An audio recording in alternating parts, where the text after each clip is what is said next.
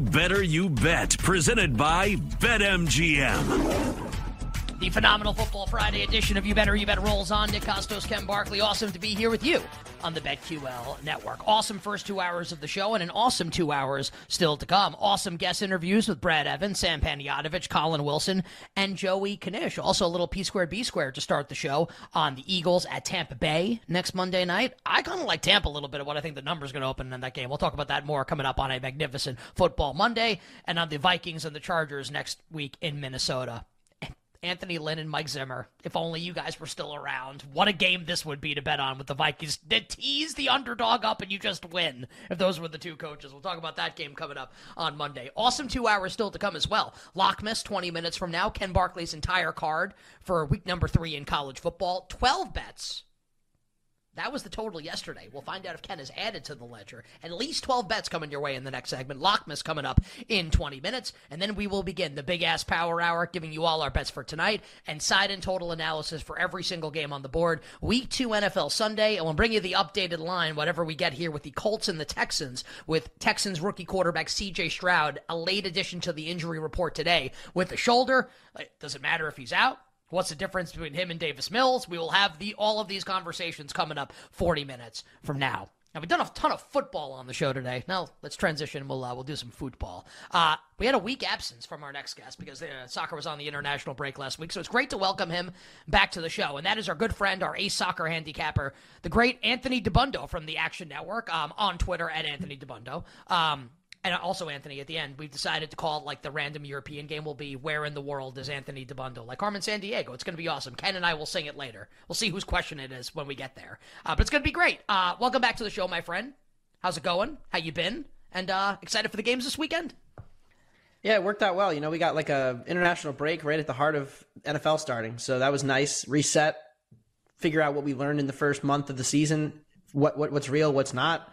And now we get into another, good month period here. We finally get the Champions League back next week. So there's a lot of excitement. And this is really the unofficial official start of the season because now we have the transfer window closed. And like I said, Europe coming back this week.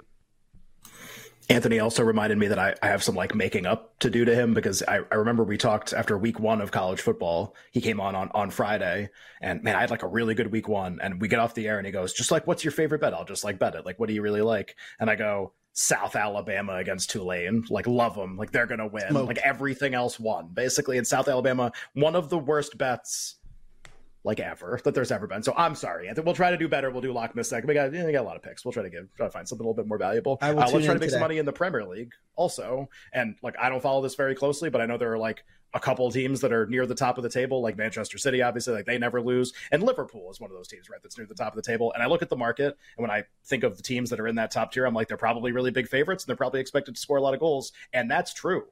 Liverpool playing Wolves, they are a massive favorite, and the total is 3.5. What do we like in this match? Yes, I'm going after the derivative market a little bit. You have to dig to find this, but you can find a Wolves to score in the first half at plus 150, as high as plus 160 out there. I'm good with it down to plus 140. Look, Wolves have changed everything this year. They have lost a lot of their talent, but have actually changed the way they're playing and gotten some more production out of guys that had down years last year. So they bring in Gary O'Neill the week before the season. The coach they had, Lopetegui, leaves. They bring in O'Neill, and they become less of a defensive possession team. We're going to have the ball and do nothing. And they become much more of a transition team. We're going to attack. We're going to win the ball high, and we're going to get the ball to Pedro Neto, who 2 years ago was one of the best players in the Premier League, most underrated players. Last year, hurt. This year, comes back, playing at a much higher level now, back to full fitness. And he's been huge for this attack, which has been really good and underrated. They've played some good matches against good teams. Brighton, Man United, they had a good win against Everton and scored twice against Crystal Palace, which is a pretty good defense. So this is a Wolves attack that is showing some real life, and I'm really believing in it as something that could be decent going forward. Meanwhile, Liverpool defensively still dealing with some issues here. Trent Alexander-Arnold out at right back.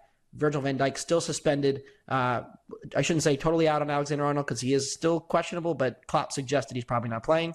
And then they will get Konate back. But this Liverpool defense, if you look at some of the other numbers that go into, chances conceded, whether it's how many times do you let teams into your penalty area, how many times do you let teams into your final third, how many crosses are you allowing into the box? All of these are pretty bad for Liverpool. So they haven't conceded a ton of goals this year, but the underlying profile of their defense, pretty concerning.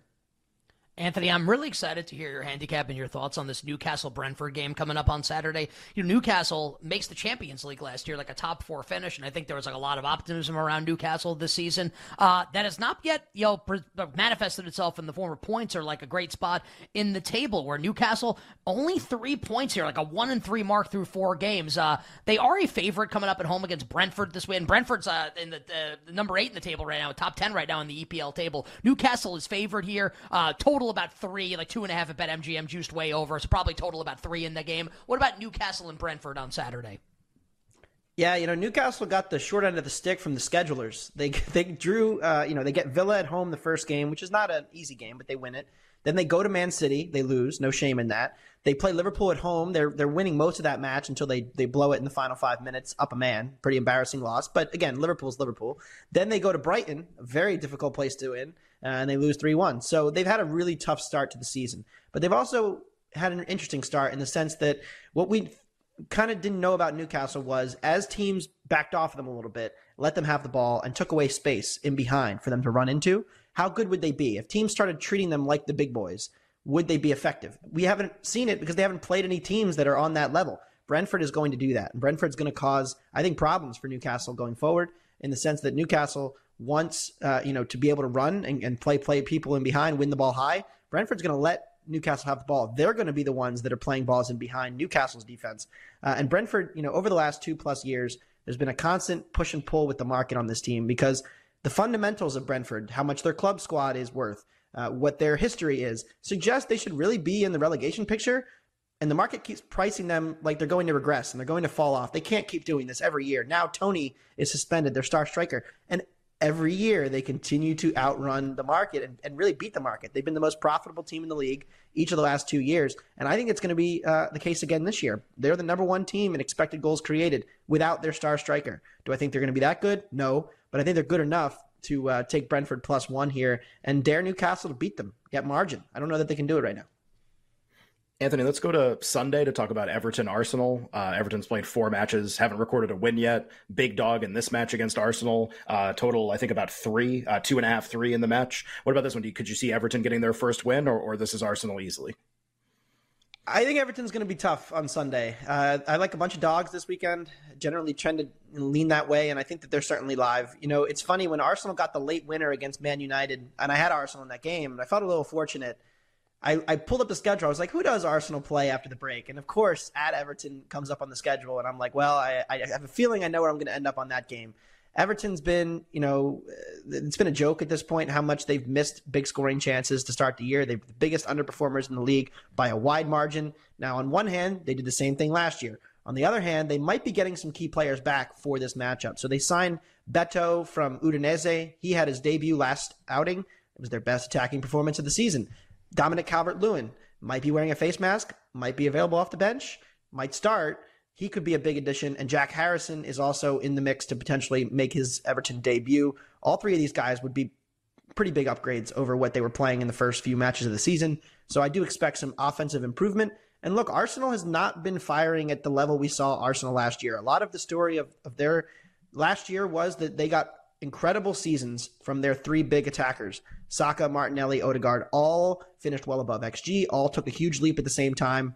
And there was always the chance that maybe, just maybe, they would kind of cool a little bit, and this attack would really not be at the elite level without having that true top striker. And that's been the case thus far. They're 10th in XG, and I think they're a little overvalued in the market this week. And then heading into next week's derby against Spurs, I think they're a little overvalued as well. So going to be looking to play against Arsenal a little bit here coming out of the break. And a really nice start to the season for Anthony's Tottenham Hotspur. You better hear with Nick and Ken. Phenomenal Football Friday. Talking the English Premier League. We'll get to where in the world is Anthony Dabbundo coming up in a moment with Anthony on Twitter at Anthony Dabbundo. Anthony, for people that even if you just follow soccer on a casual basis, right? And let's say you follow a lot of the big Instagram accounts that put out soccer news or Twitter accounts that put out soccer news. I think through one of the prevailing stories over the international break in club soccer was Like, what the hell's going on with Manchester United? Like, as Eric Ten Hag, like the former Ajax manager in year 2 at Old Trafford, has he kind of like lost the plot here? Like, ownership concerns, like the fact that Old Trafford needs to be modernized at some point. Like, this was once like the model, maybe in all of professional sports when Sir Alex was running the show. Now it's like kind of a cluster right now with Manchester United, and they're playing this week. I know a team that you were very high on to start the season, and obviously they played very well to start the season as well, in Brighton. What are you doing here with Manchester United and Brighton? Yeah, you mentioned it. Man United, from a club perspective, is a mess. And their on-field performances have not been great. They went down 2-0 to Forest, came back to win that match. They barely held on against Wolves. They lost away to Arsenal, lost away to Spurs, in matches where they pretty much collapsed late. So, there are real questions about United. There's reasons to be somewhat optimistic because I think they're going to get Højlund in there, their striker that they signed for a lot of money from Atalanta. He's going to come in and kind of fill what's been a hole at the club for a long time now, and striker, and we'll see how good he is. I think there's, the jury's still out on that. But they're dealing with a bunch of injuries defensively right now, and all of the issues. I mean, Mason Greenwood situation where they tried to bring him back into the team. They got met with so much of a PR nightmare that they basically said never mind and completely changed course, and then cast him off to Spain. Then Antony, now their star right winger, they spent £100 million on, had a pretty bad first season, and now is domestic violence charges potentially in Brazil, so he's away from the team. Jadon Sancho, another guy they spent over £80 million on from Dortmund, supposed to be one of the England star boys. He is calling out the manager after matches. So this whole situation is a bit of a weird one, but the reality on the pitch is that United's been horrendous defensively. Horrendous. And I don't see it getting a ton better in this matchup against Brighton. The Seagulls have been very open themselves. They've conceded a ton of big scoring chances. But here's the thing. United wants to be the best transition team in the world. That's what Ten Hag said. We want to be the best counterattacking team. But are they really going to set up that way at home against Brighton? I don't know how much the fans are going to appreciate that if they're letting Brighton have 65% of the ball against them and playing, kind of more passive approach. So it's a really interesting matchup. I like Brighton. I think they're better to bet on the money line now because I think this game has a pretty wide variance of outcomes. So, the goals, given the situation, I'm going to back them as a road dog. I think they're the better team. You can get over 2-1 on them. Anthony, to close, we always ask you at the end of your appearances on our show for like a random bet, something that's not primarily, it could be from like any country in Europe, could be from something outside of Europe if you really want to.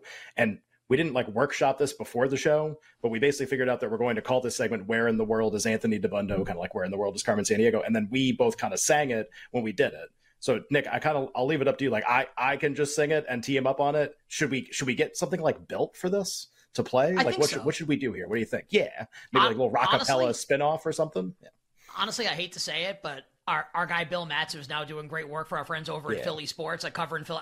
I think we need to contact Bill to do something here with "Where in the World is Anthony Dabbundo?" And it's usually like a big the deep bass guy who's like Anthony Dabbundo. Like he usually does that at the end. Anthony, now where is he? Anthony, you got about 45 seconds for this to close okay, here. Gumshoes. Give us a random bet. Double trouble in jail. A random bet, please, for this weekend in European soccer. Yeah, there's a lot of pressure on these now. We hit the first two. Gladbach against Bayern, Bochum under against Dortmund. Not as ugly this week. I'm actually going to bet an over. 2.5 goals, and we're going to Milan for the Milan derby. So Inter Milan plays AC Milan this weekend in Italy. It's going to be a really fun matchup because both teams, of course, there's the rivalry between them. They met in the Champions League semifinal. They're both have been challenging for the title the last few years. They're both undefeated, perfect record, 9 for 9 for the points, 3 straight wins for both teams.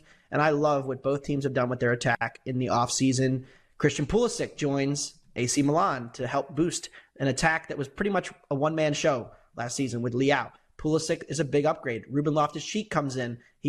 Some Premier League fans would know, comes in kind of like an attacking midfield role. He's been really good bringing the ball into the penalty area, getting his feet in the area as well. And then Inter kind of ditched the old dudes. Lukaku, see ya. Dzeko, see ya. We brought in Marcus Thuram from Mönchengladbach, and he's been a dynamite pairing with Lautaro Martinez, who already has 5 goals this year. Inter also ditched Brozovic, their central defensive midfielder, and they're playing a very flawed system, I think, that could leave them more open to giving up goals. So, as much as they've been great going forward, I do think there's some regression coming for this defense. So over 2.5, -110 in the Milan derby this weekend. So the answer to where in the world is Anthony Dabbundo is Italy. And I was there a couple I would love months ago. to actually be there. Unfortunately, I'm in Philly. Yeah. Although Philly sports launching, it's an exciting week in Philadelphia media. Well, I'm in Staten Island, in Kensington, Connecticut. I think we'd all rather be in Italy. Yeah, Milan sounds Anthony, good. great job. Milan sounds awesome. Anthony, great job, man. Best of luck with the bets this week, and we'll talk to you next week here on the show. Thanks for having me, guys. The great Anthony Dabbundo here on You Better You Bet. How about our guy Bill Matz with Philly Sports? Gotta love our guy Bill Matz. Support Bill at Philadelphia One on Twitter. Lockmas coming up next. We'll be right back with You Better You Bet, presented by BetMGM on the BetQL network.